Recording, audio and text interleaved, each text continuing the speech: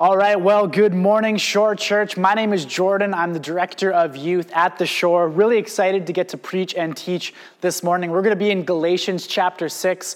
Let me just say a special good morning and welcome for anyone who's not a part of the Shore Church.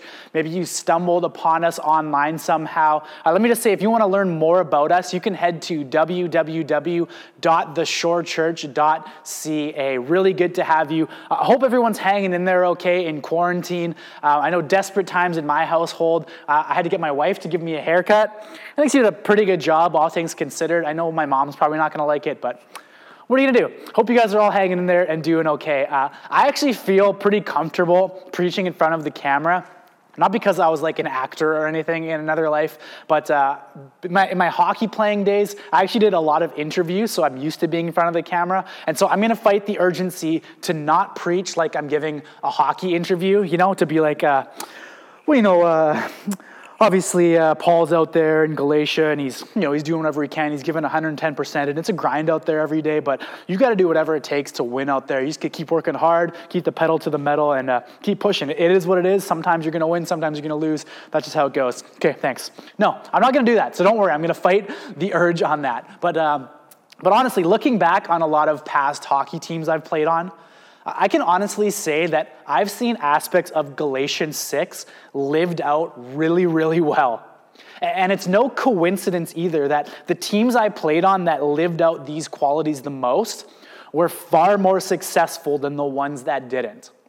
Like I played on a lot of really, really good teams that had tons of talented players and tons of great skills, but it was the ones who had true community, true care for one another, truly a cohesive unit, had a family-like love. It was those ones that succeeded.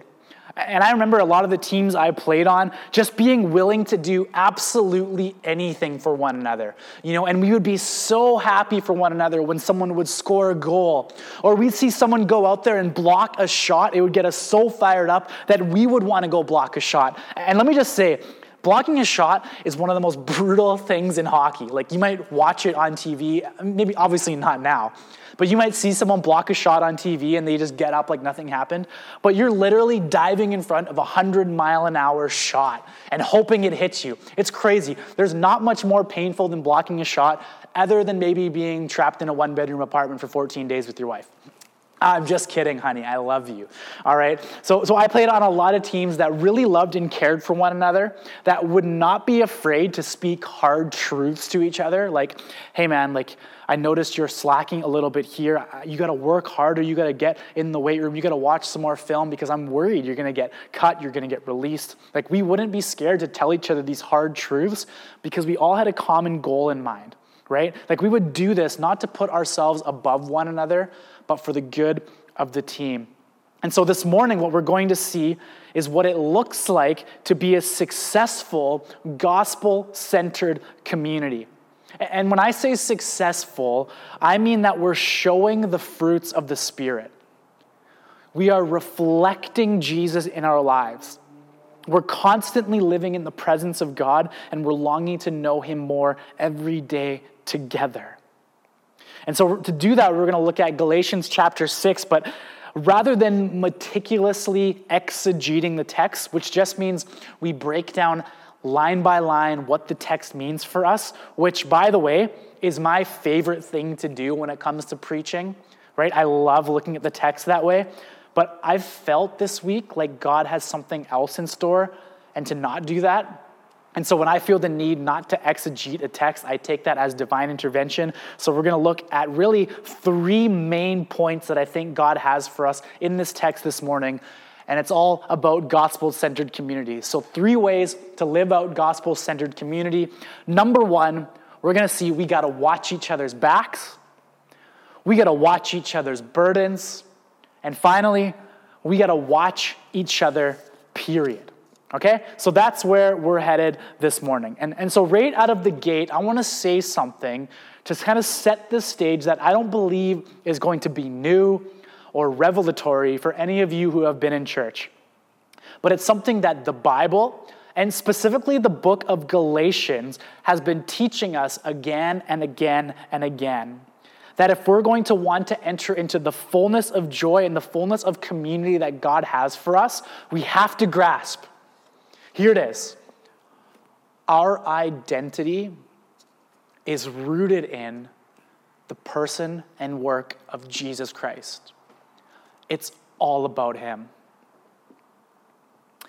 And the more we make the world not about him, but about yourself, the more frustrated we get, the more anxiety we have, right? The more angry we might get.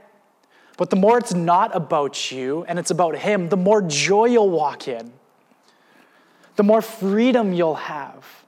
That's what Galatians has been about, that your identity lies in Jesus. So ask yourself this morning, does it?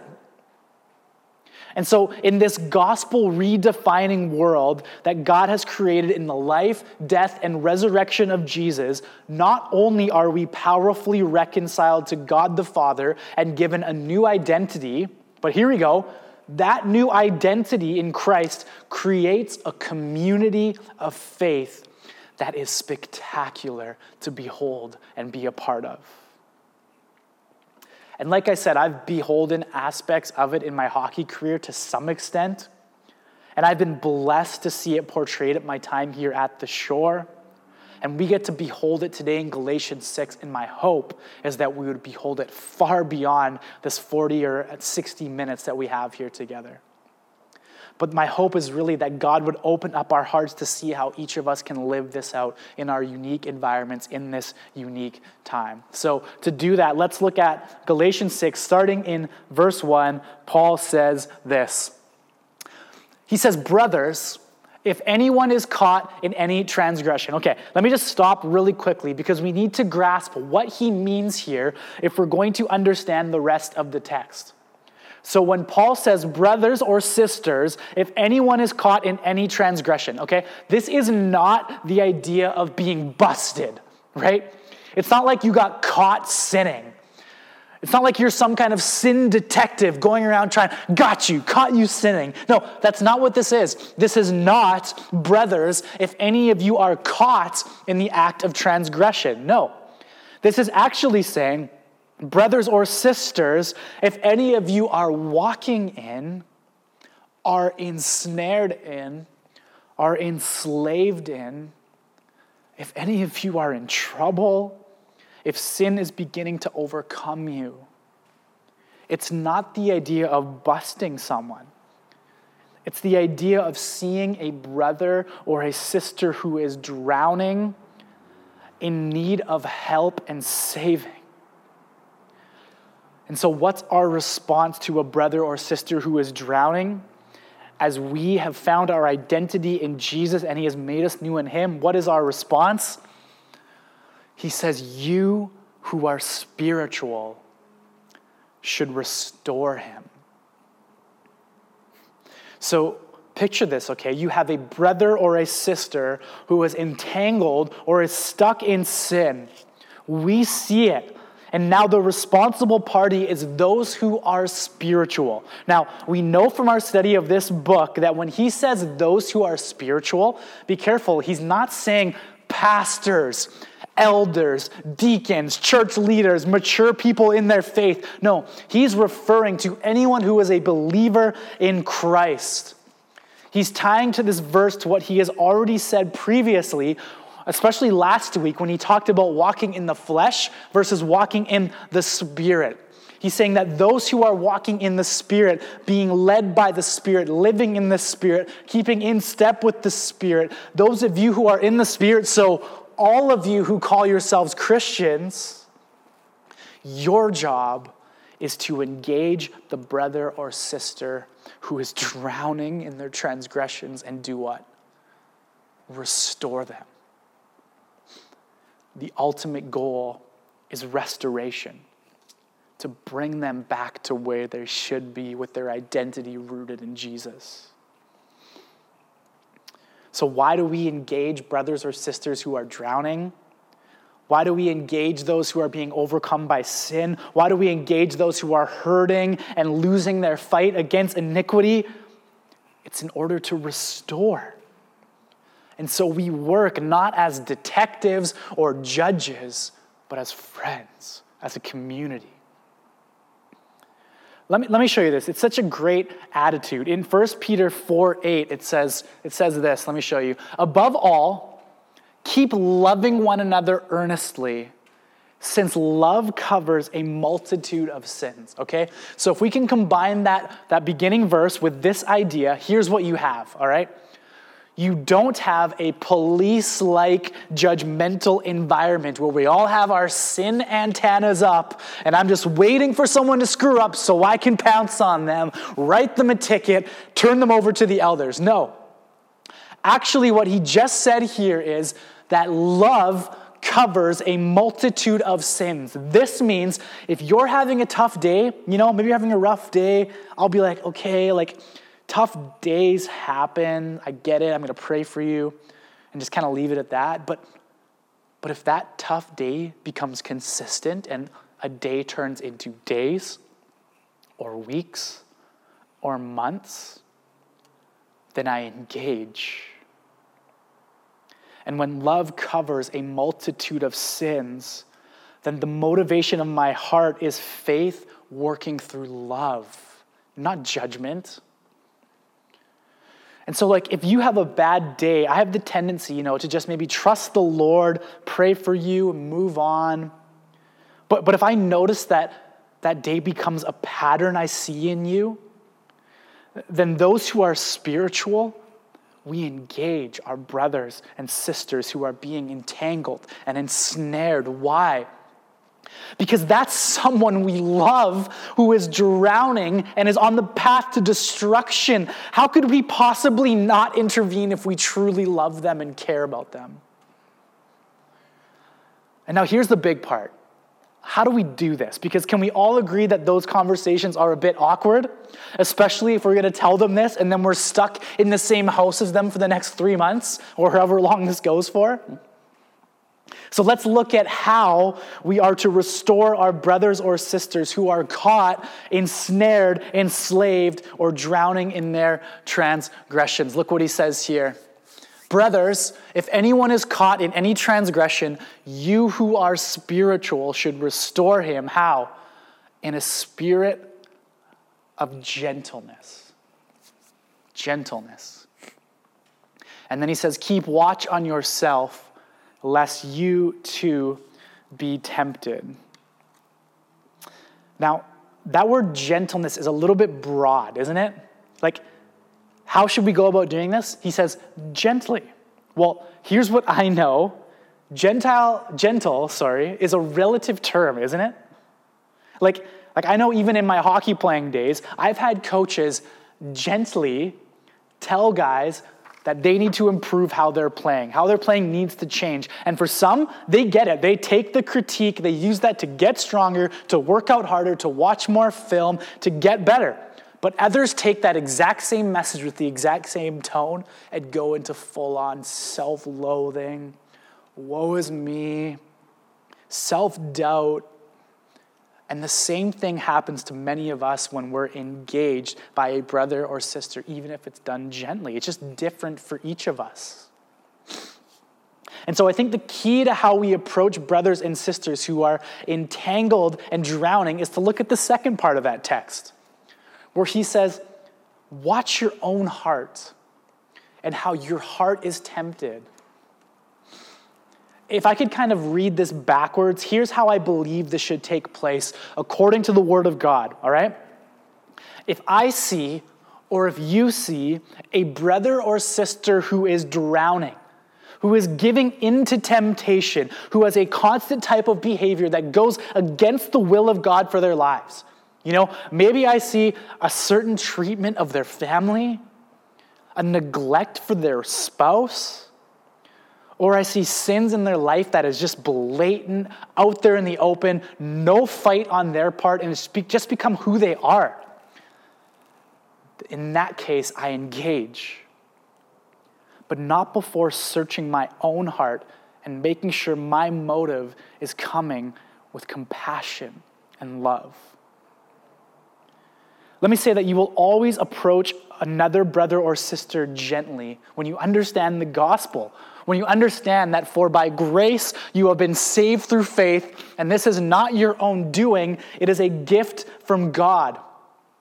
If you feel like you're beyond that, and you feel like that could never happen to you, if you feel like you're well beyond that and you're taking the position of judge or an authority, then it will be impossible for you to come alongside them gently, because maybe you would rather show your biblical insight, you'd rather show how mature you are, how holy you are. You'll take far too much delight in being the helper rather than being the one who could see themselves in that same ditch potentially. But if you can search your heart and not give in to the temptation to feel greater than, if the Holy Spirit would do his work in reminding you that all of your successes are because of the grace of God alone and not by your own might, then you can genuinely and truly, gently reach out your hand to a brother and sister and say, come on, let's get out of here. Let's do this together. And so I want to break this down a little more practically in two directions, okay?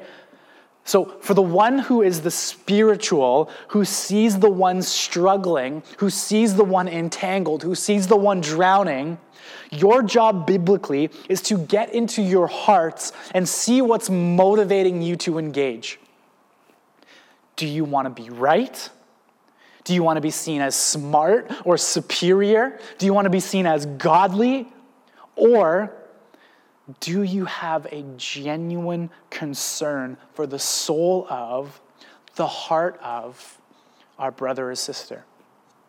I would put that on you if you're the one giving. But what if you're the recipient of the conversation, okay? Can I just point out some things that we're all prone to do when it comes to criticism and rebuke, just so that you can be on guard against it, okay? So if someone comes to you and says something like, hey, I've noticed this about you. I just want to lay it out before you because I love you. Maybe you're not seeing it. Here's a couple things not to do, all right? Number one, don't try to go find a bunch of people who disagree with that and build an army or coalition against it. Here's what I mean. If you don't know if what they're saying is right or wrong, what you need to do is find some men and women who you love and who you know actually love you, who are not cowards. What I mean by that is if they were to sit down with you, would they give you an honest answer to a question like, hey, well, Jordan says, he thinks I'm drinking too much and I treat my wife poorly. Do you see that in me? Come on, do you actually see that in me?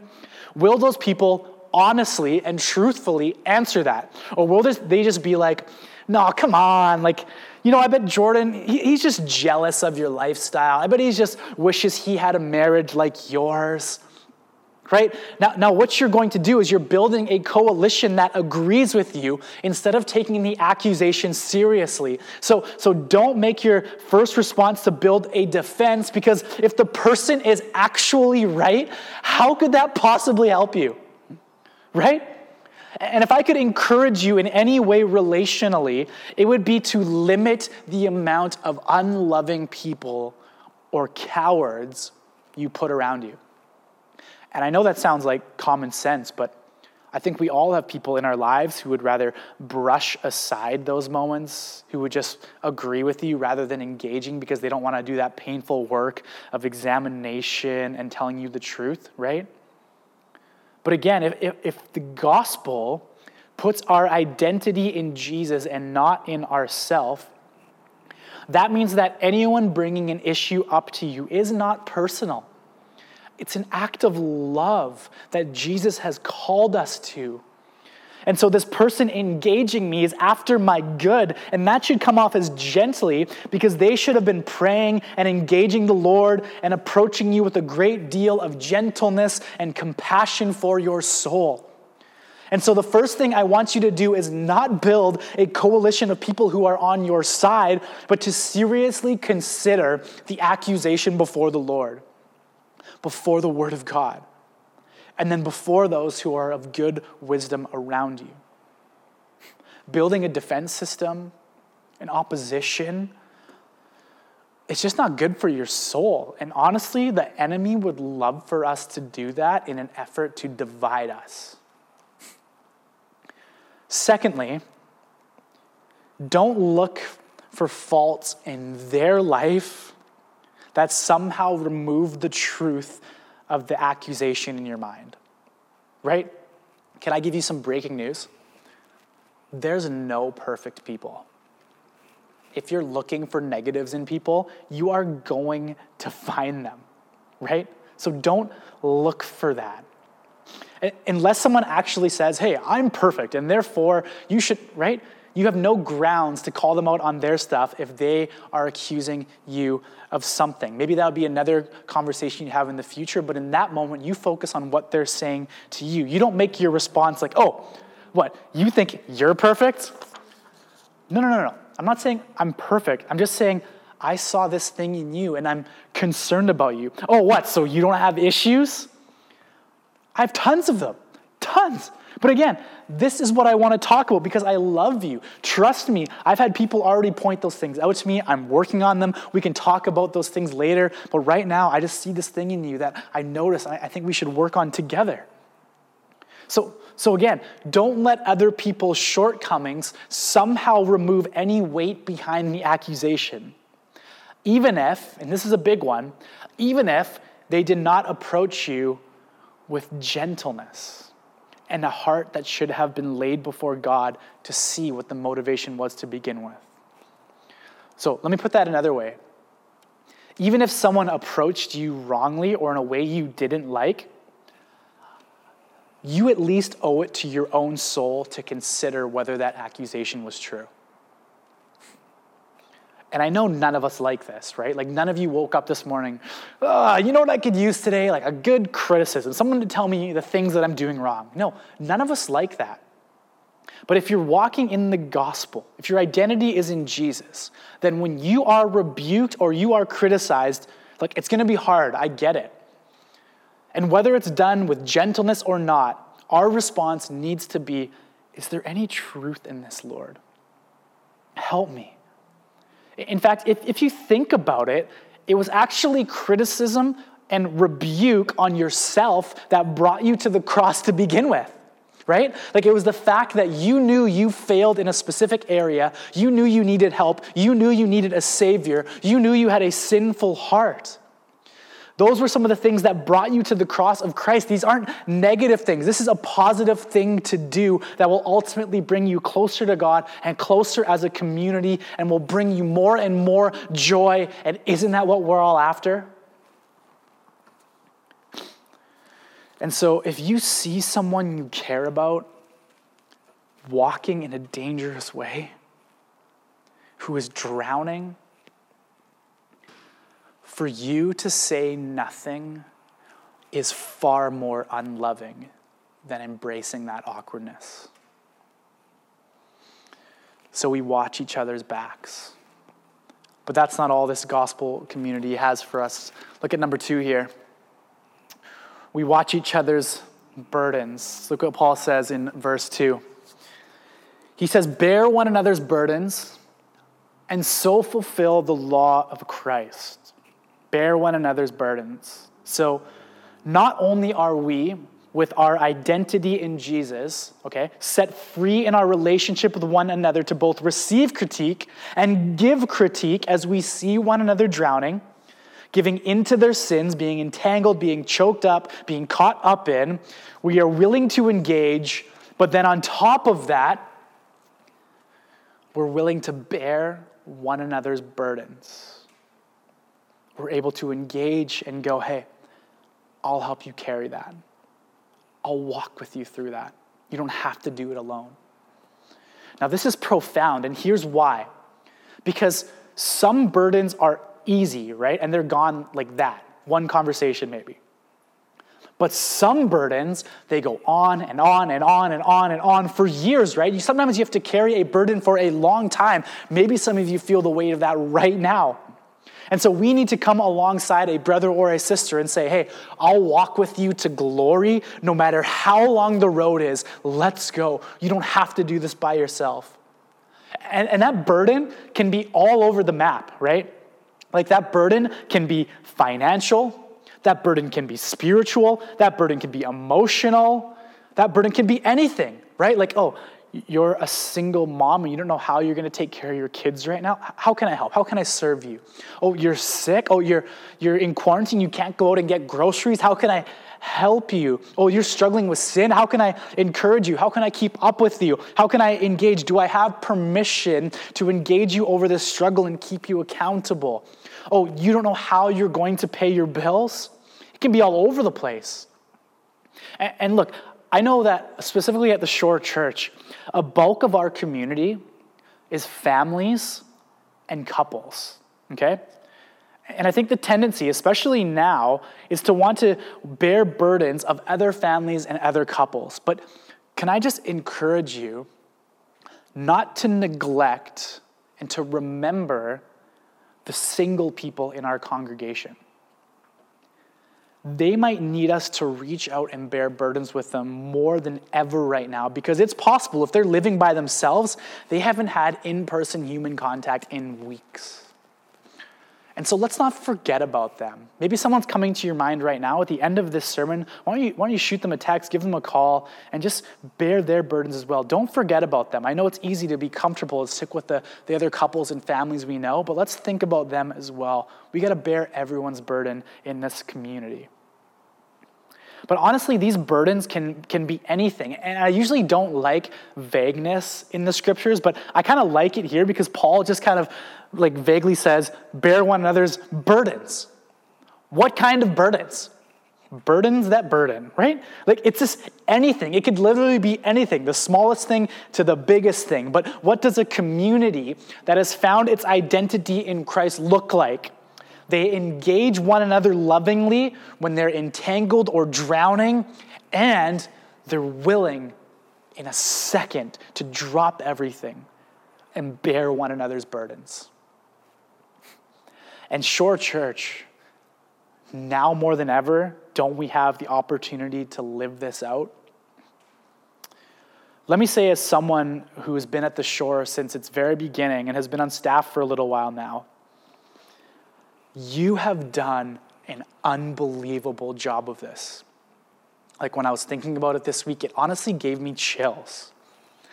Like seeing and hearing stories of people who are sick being cared for, new parents being blessed with meals, kids being taken care of, gifts being bought for people who cannot afford them, people's bills being anonymously paid for by one another. Your faithfulness to this community is incredible. It gives me goosebumps. You know, when I was reading this verse this week, I was like, that's us. We are doing this. And I'm so grateful to God for the work he's done in this community. And let's keep going. Let's not be satisfied. Let's not settle. Let's continue to bear one another's burdens. So number 3, we watch each other, period. Look what Paul says about this in Galatians 6, 9, and 10. He says, and let us not grow weary of doing good, for in due season we will reap if we do not give up. So then, as we have opportunity, let us do good to everyone, and especially to those who are of the household of faith. Let us not grow weary of doing good. And this can be hard, right? It can be hard because we have difficult people around us. We have difficult circumstances. We have a lot of things we're doing. We're busy. Look what John Calvin, the theologian, says about this idea. He says, we are naturally lazy in the duties of love, and many little stumbling blocks hinder and put off even the well-disposed. We meet with many unworthy, many ungrateful people. The vast number of the needy overwhelms us. We are drained by paying out on every side, and our warmth is damped by the coldness of others. Finally, the whole world is full of hindrances which turn us aside from the right path. That's John Calvin. And at first glance, reading that, aren't you just like, John, get some new friends, man. Like, who are you hanging out with here? These people sound miserable. But honestly, if you've thought about this, if you've lived long enough, that's true, isn't it? You know, Like, because of the brokenness of the world, isn't the default of a lot of people cynicism, selfishness, narcissism? And I would argue that there's probably someone in each of your lives right now who you feel walks in a bit of entitlement and ingratitude, who you've even tried to love and to serve and encourage, and maybe it's getting tough and exhausting because the more you pay out, the more they demand, and even when you've tried to be good, they don't acknowledge that it was good because it wasn't good enough for them. And so what does the Bible say? When things are tough, when you don't have time, when people are not getting it or not respecting your love and your good you're giving to them, what does Paul say to do? Look what he says here. He says, let us not grow weary for doing good. Why? For in due season, we will reap if we do not give up. So he's already said previously in the scriptures that you will reap what you sow. If you sow in the Spirit, you will reap eternal life. And he's coming back around here, and he's going to use this word reap again and tie it back to what he's already said. So he goes, here's why you don't grow weary. Here's why you don't stop doing good to people, even if they are thankless and cold and walk in a sense of entitlement. Here's why. Because when I was thankless and cold, God loved you and extended his grace to you in Jesus. God did good to you when you did not deserve good. So we don't do good to others so that they can owe us something in return. That's not why we do good. Doesn't Jesus even attack that idea that if you just give to those who can give back to you, then you're no different than the tax collectors and the Pharisees?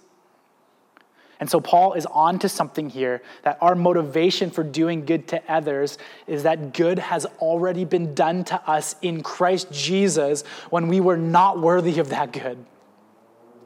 So if your standard of doing good to others is only to do good to others who can return the favor to you, who will be unbelievably grateful to you and want to give something in return to you, then you have the wrong motivation.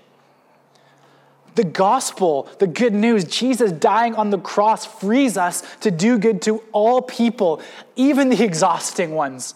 Maybe even especially the exhausting ones. I'm not saying that's easy. I'm not saying that doesn't take quite a bit of prayer and asking the Lord for patience and mercy and help, but that's the command here.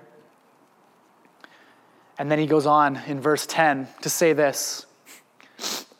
So then, as we have opportunity, let us do good to everyone, and especially to those who are of the household of faith. Now, he makes one statement here that's kind of a universal statement, and then he makes one that's very, very, very specific. So he says, okay, our motivation is that we have been recipients of good through what Jesus did for us on the cross when we didn't deserve any of that. So let us do good to all men, to all people, but especially those who belong to the household of faith. Those in the covenant community, those within the church. So you have this universal call to be on mission, on point, doing good to all. And I think in the end, this has a lot to do with where a lot of you work, the people who God has surrounded you with, the gifts that you have, the places God has put you in, the abilities, the margin to serve and help people, whether they are believers in Christ or not. The command is to do good to all. In fact, in another part of the scriptures, the Bible says that people will see our good deeds and they'll glorify God who is in heaven. That by doing good to all, even those who are not believers will see what God is like. That he loves unconditionally without asking for anything in return. It's a picture of the freedom that we have in Jesus Christ. But then he turns it and he makes it really, really specific for us here, Shore Church. He says, but do especially good to those who belong to the household of faith. So what keeps happening in this text? There's this continual call for us as brothers and sisters in Jesus within the confines of the covenant community, the church, to love and serve one another, to seek out the welfare of one another, to bear one another's burdens with one another. Even when it hurts, even when it might cost us, even when it might inconvenience us, we come underneath that burden and we serve one another.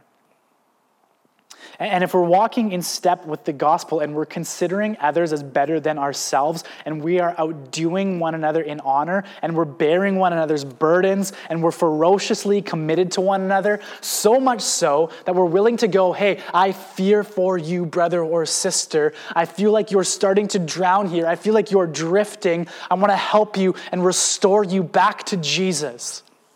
And when we get to that place where there is a culture of honor that honors generously and graciously all people, when you're being watchful and mindful that you reap what you sow, so you're paying close attention to what you're sowing on a day in and day out basis, then ultimately when you're doing good to all, but especially those at the Shore Church within the covenant community, do you see how you've created this counter-cultural lifestyle that will seem crazy to the world? And I would argue if we constantly portray this, we will look more and more attractive to the world because this overflow of love is not natural. It's not common. It's not conditional. But it's being done because we have been loved first. See, the beauty of this gospel-centered community is this deep reliance we have on one another. It's a confession of weakness and need for each other. Culture's never going to think that's cool on the surface, is it? You know, in this individualistic world we live in. But if people were honest, I believe this is what everyone is longing for, Christian or not. A community where they are loved as they are, no matter what they've done or been a part of, with no conditions.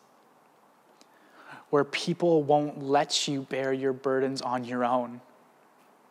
Where people will reach out their hand to you where you're drowning and restore you.